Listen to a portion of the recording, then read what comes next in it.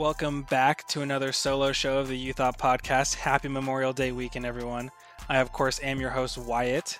Last week, Lucas talked about some Bundesliga stuff, but I'm going to move it over to a different kind of football. We have some NFL news, and then I have a little bit of housekeeping at the end of the show of just some miscellaneous stories. But to start with some football stuff, I made a list of the current unsigned free agents that I would consider to be the hottest names on the market. And I'm going to start with probably the hottest name still on the market right now. It's Cam Newton. Out of all of the names, there hasn't been really that much buzz around him for other teams. Right now, the Patriots are the betting favorite to sign Cam Newton, and every show that I've seen so far, they say that the Patriots are going to sign him, but I think that's just more of our own want for Cam Newton to sign for the Patriots rather than the Patriots wanting him. The other two teams that I had listed for Cam, which were the Bears and the Jets, have already secured their solid backups for the next year. The Jets just signed Joe Flacco as of today, recording this Friday. And then the Bears, of course, traded for Nick Foles over the offseason. And then the next team that he was also linked to, the Chargers, are pretty much sticking with Tyrod Taylor, and then they drafted their quarterback of the future, of course, at number 6. There seems to be a lot of intrigue around Cam, but mainly a lot of question marks surrounding him. I would say we're probably going to have to wait until June or July before we see Cam sign another contract. The next hottest name I have is Jadeveon Clowney, who, again, we could possibly wait for him to sign a contract until the summer. He almost has no choice at this point to wait. He wanted to get $20 million since the start of free agency, but his price tag has since dropped to about $17, $18 million. He also said he'd like to sign a shorter term deal, something like 3 years. But this situation is kind of hard to gauge with Jadeveon Clowney. I don't really know where he's at with teams. On one hand, I can definitely see him getting a huge contract of $20 million. He definitely has the physical tools to warrant a contract that big, but his numbers don't really show up on the field, and he's had some missed years with injuries. So it'd be hard for me to see a team actually shelling out that much money for somebody who has such a big question mark surrounding his name. His ceiling is still really high, though. If you look at him, he was a Pro Bowler over the last couple of years, but if I'm a team like the Giants, who don't have a great pass rush already, I don't see them getting the most out of Jadeveon Clowney, just for the simple fact that he'd be the only guy in that line and he'd be easy to target and double team. He's a guy who probably works a lot better if there's another star on that line. Like I said, he was a Pro Bowler in Houston and he had J.J. Watt lining up on the other side. I would say he's probably a really good number 2 guy on a team, and there are 3 teams that I can see him going with or pursuing him. First on the list, I have the Browns. And if I'm the Browns, I'm going all in on this. You've already seen the top of the teams in the division, like the Ravens, take a step both offensively and defensively. The Steelers are still going to be good next year. I don't really know. The Bengals aren't going to be like a playoff team, but they're definitely going to be better than they were the year before. And you already have a star on your line. Like I mentioned, Jadeveon Clowney would be really good with a star. And they have Myles Garrett, who's going to be coming back next year. I don't remember what he had as far as suspensions go, but at some point during the year, at some point during the playoffs, they're going to have both those guys on the line. And they already have the most cap space left in the league. If you look at and you sign him for 3 years, $51 million, which puts him around that, like, I think $17 million a year, if my math is correct, it's not going to break the bank to put Jadeveon Clowney on that line. A really good defensive line already. But, I mean, if I could get Clowney and Garrett together, I'd make that move. I'd make that move every day. The next team I have on my list would be the Colts. And the Colts are pretty much the same story. They have a lot of cap space left. They just signed for DeForest Buckner from the Niners. And, of course, they have a great linebacker in Darius Leonard. And if I'm them, you don't have to mortgage your future to win a championship. But it definitely is clear that they're in win-now mode. They'd like to win a championship. They went and got Phillip Rivers. We all know that. I think it'd be a good move for the Colts. I don't know if maybe you look at Jadeveon Clowney the same as far as production goes if he's on the Colts. But you can't blame the Colts for trying. And the last one, I saw a Photoshop of Jadeveon Clowney in a Titans uniform, which kind of sparked my imagination a little bit. The Titans would be a really good fit for him. they already have a pretty decent defensive line. And I think that if you're a team like the Titans, they're really creative with their players. I think they're like the Seahawks. They're like the AFC version of the Seahawks. They get the most out of their players, and they're creative. Jadeveon Clowney would be a really good fit there. He was really good in Seattle, and I could see that working out really well for the Titans, especially because I also believe that they're in their win now window. They signed Ryan Tannehill. They franchise tagged Derrick Henry, but he signed his tender with the franchise tag, so he's gonna play next year. I could see them making big moves over this year to hopefully win a championship sometime soon. But with all that being said, if I were Clowney, this is thinking from his perspective, I would go with the Browns. I think that's easily the best fit for him outside of the Seahawks. But we know that they're not going to bring him back. The next on the list is probably one of Jared's favorite players of all time, apparently, is Dak Prescott. And the one thing I'll say about the Cowboys is that the Cowboys have completely screwed up their last couple of negotiations. When they traded a first-round pick for Amari Cooper from Oakland, they should have signed him to an extension right then and there. They shouldn't have waited the entire year. And I know Amari was a good guy, and he said, you know what, I'm going to wait. I'm going to make this easy for the team, and I'm going to wait to sign my contract extension, which is probably the best move for him financially. Right? I think there is maybe more of personal incentive instead of just being a good guy. But if I was the Cowboys, they should have signed him right away. They shouldn't have waited so long. And then, of course, over the last year, they signed Zeke to a 6-year extension. So he still had 2 years left on his rookie contract at the point of the holdout. And they still went ahead and signed him. They had all the leverage in the world. They made, it was like $90 million deal. And I don't remember if he became the highest paid running back in the league, but he definitely was one of the highest paid running backs in the league. And then now they're going through, of course, this back and forth talk with Dak Prescott, and they still haven't come to an agreement. Chris Sims reported on 105.3 The Fan, which apparently is the only radio show in Dallas. Anytime news come out about the Dallas Cowboys, it's always from 105.3 The Fan. So shout out to 105.3 because they're doing something right. They got Jerry Jones and Stephen Jones on the radio at all times. It's probably all they ever talk about or talk to is Stephen and Jerry Jones. But the report came out that Dak declined a 5-year, $175 million contract that would make him the highest paid quarterback in the league. And he turned it down. Schefter quickly came out and reported that there was no 5-year deal on the table. Right, a big Schefter bomb. But Dak apparently is looking for a shorter term deal, somewhere like 4 years.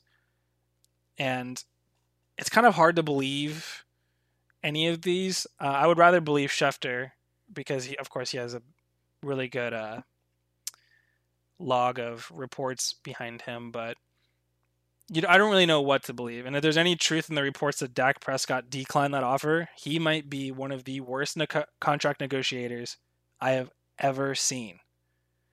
There's no way that he seriously turned down $175 million because he didn't want to have that 5th year.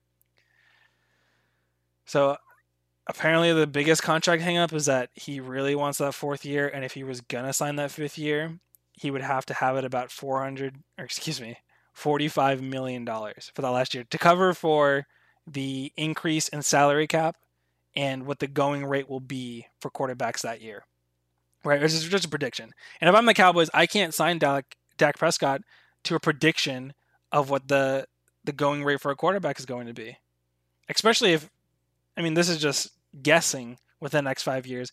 If they don't make any serious run at the Super Bowl, win a championship, make it deep in the playoffs, anything like that. You're paying a guy $45 million for the last year. He better win a Super Bowl that year.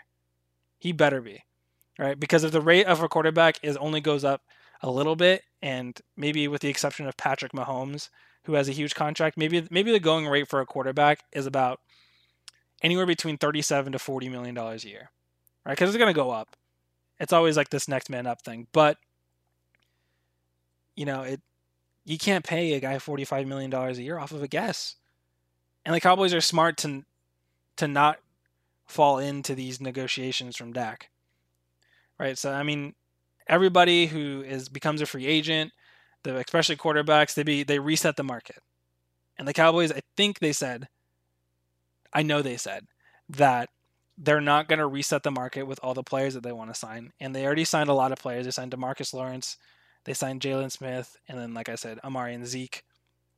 And I don't see them wanting to sign a contract to Dak Prescott for 5 years at that price. I mean, you got to relax, Dak. Relax, brother.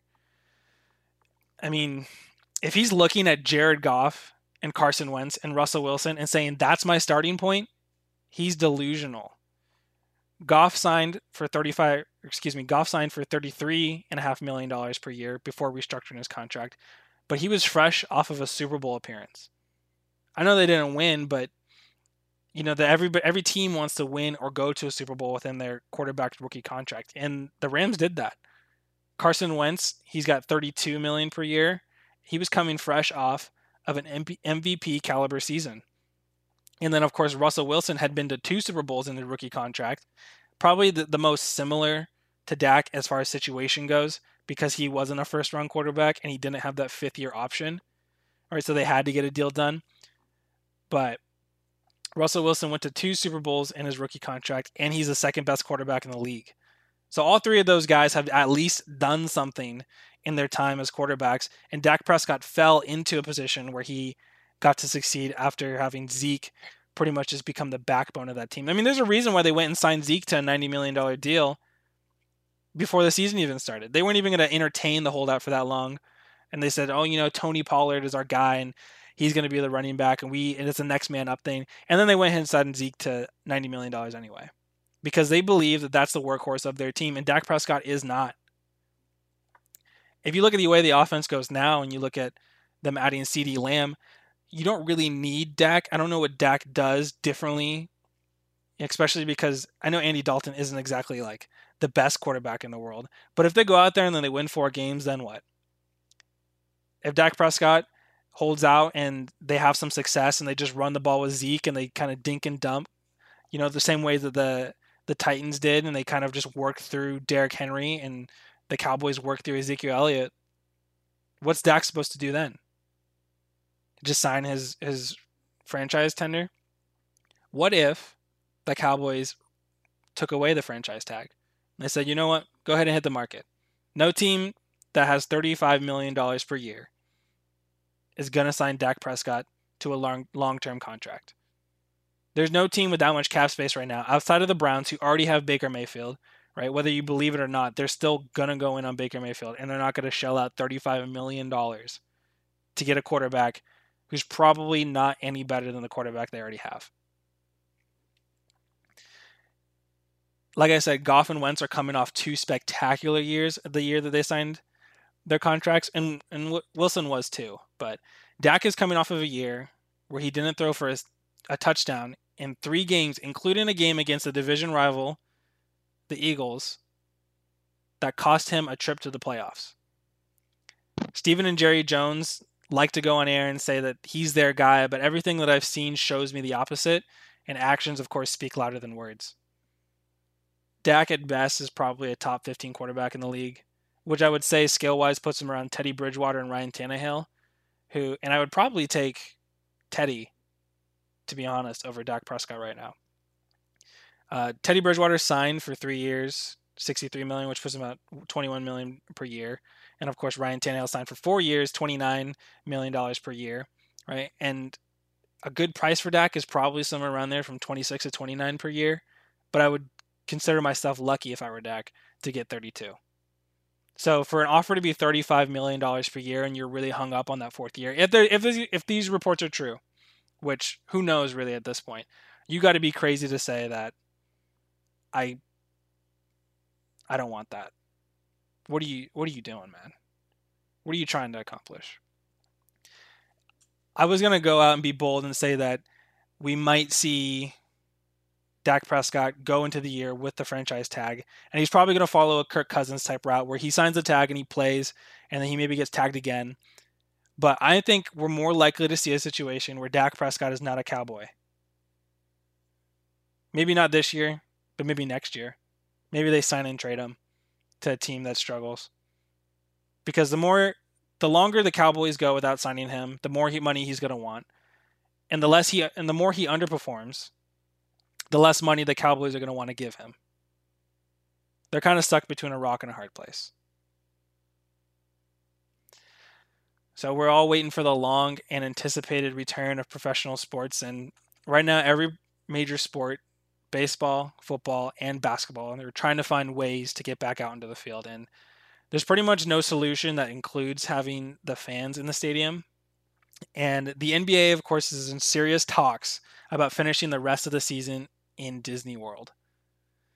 They're not really just considering it. The Disney World is the clear frontrunner to host the NBA season. And this is hopeful. This is good news. I'm glad that there are talks going on that the season will return. And Adam Silver did say that he wanted the season to resume. Of course, we've seen players take matters into their own hands, and I read that LeBron James is holding private workouts with 2 players at a time, and he's also had video calls with several other players, and they've been advocating for a resume of the regular season. If the NBA does decide to go to Orlando, and everything that I've read as far as reporting, I can't see all 32 NBA teams packing up and living on Disney World. We're probably looking at a situation where we just jump straight into the playoffs. It could be fun, though. I mean, I'm not totally against that. I know we were talking about on the show that some of these teams, like the Golden State Warriors, who are maybe at the bottom, and they really have no hopes making the playoffs, so their best bet is just to get into the lottery. But they still have some games to get to play 70 games and fulfill their TV contracts. And that could be incentive, especially if there are no fans in the stadiums. Could be incentive for those teams to play to make money and not lose so much going into next year. Because the cap space is going to go down. And is going to have long-term effects on the way the league shapes out. I don't expect the coronavirus to go deep into next year or stop the NBA season for 2020, 2021. But the owners can't take any chances saying that we'll be fine. And this is, that's future me's problem. They want to make as much money as they possibly can. And I'm not going to sit here and cry over billionaires and millionaires, but I can't blame them for wanting to make money so that way they don't have to lose players. They can't afford to pay their players' salaries. They have to get bailed out by the NBA. Or maybe some of these small market teams can't offer as much as maybe like an LA Lakers would because they have other off the court opportunities. So I can see the season going on. The season's going to go on. I don't see any situation where they cancel the season. But if it's at Disney World and it's at the resort, can you imagine a team in the playoffs having to pack their bags and walk by all the other teams in the Disney lobby after getting eliminated? That feels like a NBA-themed version of The Bachelor, right? I mean, if I could see Adam Silver hand out roses at the end of every playoff round and say, I'm sorry, Toronto Raptors, you guys just didn't make it this time, right? And then we see, of course, people crying and leaving. I think that'd be fun to watch, and I feel like that'd be a good reality TV show because I think there's going to be filming behind the scenes. I can guarantee that there will be filming behind the scenes for the NBA. So regardless of any of that, I hope this season happens. I'm very excited for it. Basketball is probably my first love, and then it goes to football. And sorry, baseball. You didn't get a rose. The NFL probably right now is the easiest time adapting to change so far, if you can call it that.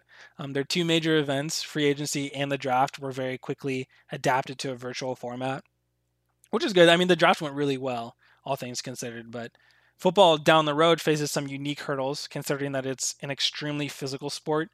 It's hard to respect social distancing guidelines in the game of football. Maybe they should do flags, which would suck, which is a joke that they have made about the league going that it's way too soft and everyone's going to get flags. But as of right now, non-football staff members are allowed into the facilities, so that's at least a step in the right direction.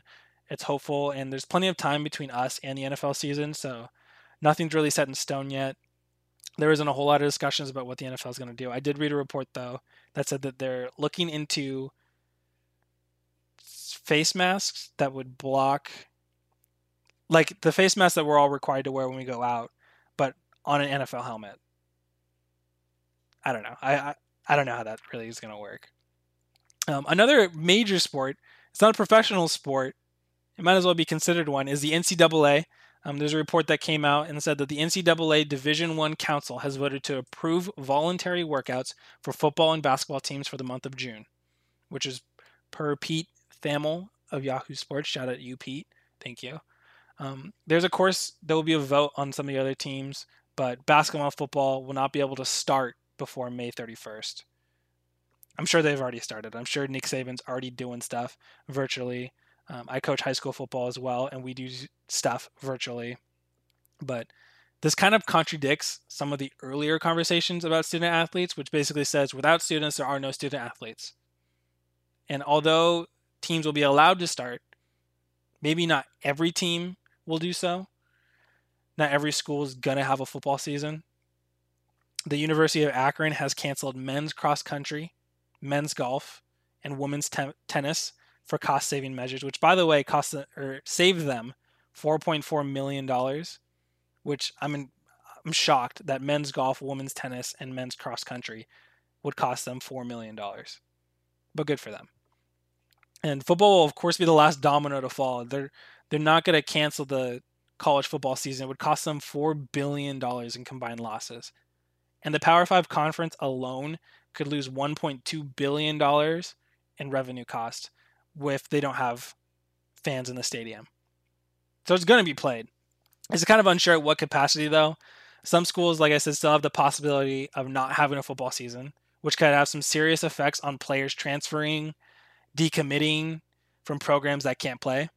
Right? If the financial impact wasn't enough, the long-term quality of a program could be in danger and force some of these teams to kick it into gear. Some teams who really shouldn't or can't give the resources to have a football season, they're going to lose players if they can't play, because these players want to come out and play. They want to play football. They've dedicated their lives to it up until this point. And for some schools to be going and some schools to be not, it looks like it's unfair. I mean, everything's unfair right now, but it looks like it's unfair, and they're going to move on. If teams might only play within their own conference, which, I mean, at that point, we can basically predict the top 6 teams, which pretty much pick Alabama and LSU and Auburn from the SEC and Georgia, right? Ohio State and Clemson. Oklahoma might be because they've done really well in the last couple of years, but they play in the Big 12, and there's not much going on in the Big 12. Any other team in the ACC isn't really going to make it. And we talked about it on the Wednesday show on how this will affect an independent team like Notre Dame, who, it's silly they're independent anyway. Shout out to my Notre Dame guys, Jared and Lucas and Aiden and Bart. I have no love, not nearly as much love for Notre Dame as you guys do in your decision to go independent, but it's going to have an effect on them. And I know it's not the end of the world that teams play within their conference and that the SEC will pretty much just dominate the top 6, and maybe Ohio State and Clemson will get in because they're probably just going to get in anyway. They dominate college football. But somebody at some point was bound to say, like, this is the year Texas is back, right? Texas has been back the last 10 years. This is the year they're going to be back. And now they don't get to be back. Who's going to say it this year if Texas is still playing in the Big 12? Right? It could be very stale, could get very stale very quickly if a team just continues to dominate its division the way Clemson dominates the ACC. After a lack of minority head coaching and executive hires, the NFL has made some changes to the Rooney Rule. There was an original proposal that would have boosted draft picks for teams that made minority hires and kept them on their team for at least one season. But since then, it has been set aside. The owners downvoted that, which I'm in favor for them downvoting that. I don't think that was maybe the right way to do it. I think you get into a lot of really sticky situations for a team like the Pittsburgh Steelers, who the Rooney Rule is named after, their owner, Mr. Rooney. It's a really sticky situation when you already have a minority head coach and that teams are just jumping you. So I think it was maybe the best move just to move on from that. But NFL Network's Tom, I'm going to butcher this last name, Pelissero, reported that the league will require teams to interview at least 2 minority coaches for head coaching vacancies and 1 minority candidate for any coordinator openings. Right? And then teams can also no longer prohibit assistant coaches from interviewing for top coordinator positions or a team executive from pursuing a front office promotion. This doesn't include maybe a coordinator, teams blocking their coordinators, the people who are already on the team as a defensive coordinator, from hiring and moving on to a head coaching position. But like assistant GMs can move on, assistant, I guess, passing game coordinators, things like that can be moved on, which is big because coordinators are obviously the first person to move up into the next head coaching. I mean, how many times do we see, other than Joe Brady, become a passing game coordinator to the full offensive coordinator? Do we see guys who are just like the running back coach, now he is the head coach of a football team? They normally go through the offense and defensive guys first and then move on deeper from there, unless you're, of course, the Giants and we've signed a special teams wide receivers guy. But this still doesn't really guarantee that minority coaches are going to be hired, but I think it's a step in the right direction. The more people you get in front of a GM or an owner for an interview, the better chance you have of seeing representation in the NFL. And I have no doubt that there's going to be an influx of minority coordinator positions increase after they stop the blocking. So that'll be a really good step in the right direction. The more guys that we have in the force, as far as, I don't want to say the word again, I said coordinator maybe 15 times already, but the more guys that we have out there that are going to be eligible for the head coaching positions, the better. And of course, we still have Eric Bieniemy, who's on the outside looking in for the latest coaching hires. But if there's a chance that he gets at least 2 or 3 more interviews because of this rule, right, that's going to be a good thing. Because he doesn't need every NFL team to fall in love with him. He just needs that one team to fall in love with him, right? And then he always has the college route. But I'd like to see Eric Bieniemy get an NFL job. And I think over the next 2 years, we'll see him get that. Especially after this. I mean, it's a shame that the Rooney Rule even has to exist. And I hope that one day we have some true diversity amongst the league's top positions. But this is at least a step in the right direction. Like I said, at the start of the show, I got a little bit of housekeeping to go through.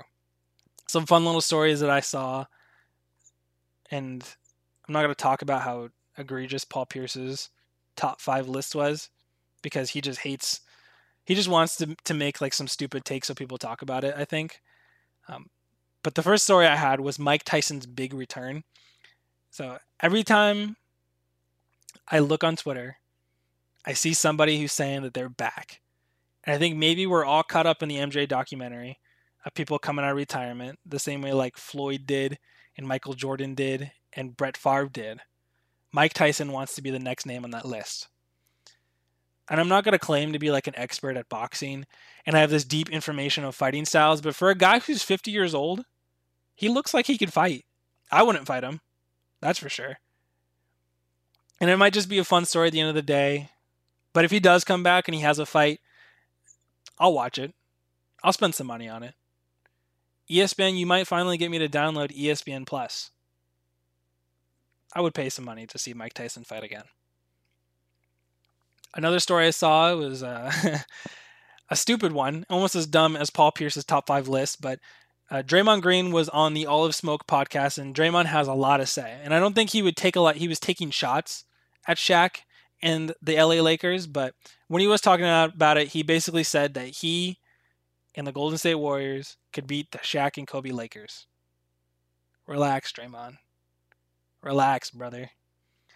If Shaq were to play against the small ball Golden State Warriors, we would see a black and white photo of Shaq holding a piece of paper, like Wilt, that said like 150. And I know analytics show that the 3 ball is king in the NBA, and the Golden State Warriors have revolutionized the game, and they've changed the way that people play basketball. And of course, the Houston Rockets have just copied the Golden State Warriors, but they don't build NBA players like Shaq anymore. He was something special, and he could easily overcome the 3 ball. And then Green went on to explain how they would beat the Golden State Warriors and said that they would exploit Shaq in the pick and roll, because Shaq historically is not a great pick and roll defender. However, in a realistic LA Lakers versus Golden State Warriors situation, Shaq just wouldn't guard Draymond on defense. They don't have to run that pick and roll against Shaq because they have had guys like JaVale McGee and Andrew Bogut and this year Willie Cauley-Stein. You just move them out of the equation.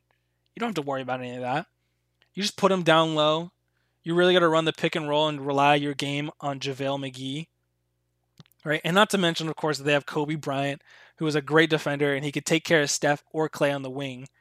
He was about as tenacious as any NBA player we've ever seen. So if Steph wants to just use and he wants to run around and make movements like the way he does, I mean, it's a big part of his game that he's a great off-the-ball player. Kobe can handle that. The Warriors don't rank as high as I think they do as far as historical teams go. I think that the Warriors team with Kevin Durant would be a problem for a lot of teams in the NBA, but all things considered, I don't think the Warriors are a top 5 NBA. They're not a top 5 NBA team of all time.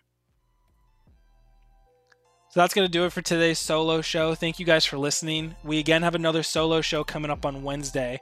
So go ahead and leave us a review for this solo show. Let me know what I can do better. Hope you guys enjoyed it. See you guys on Wednesday. I appreciate it.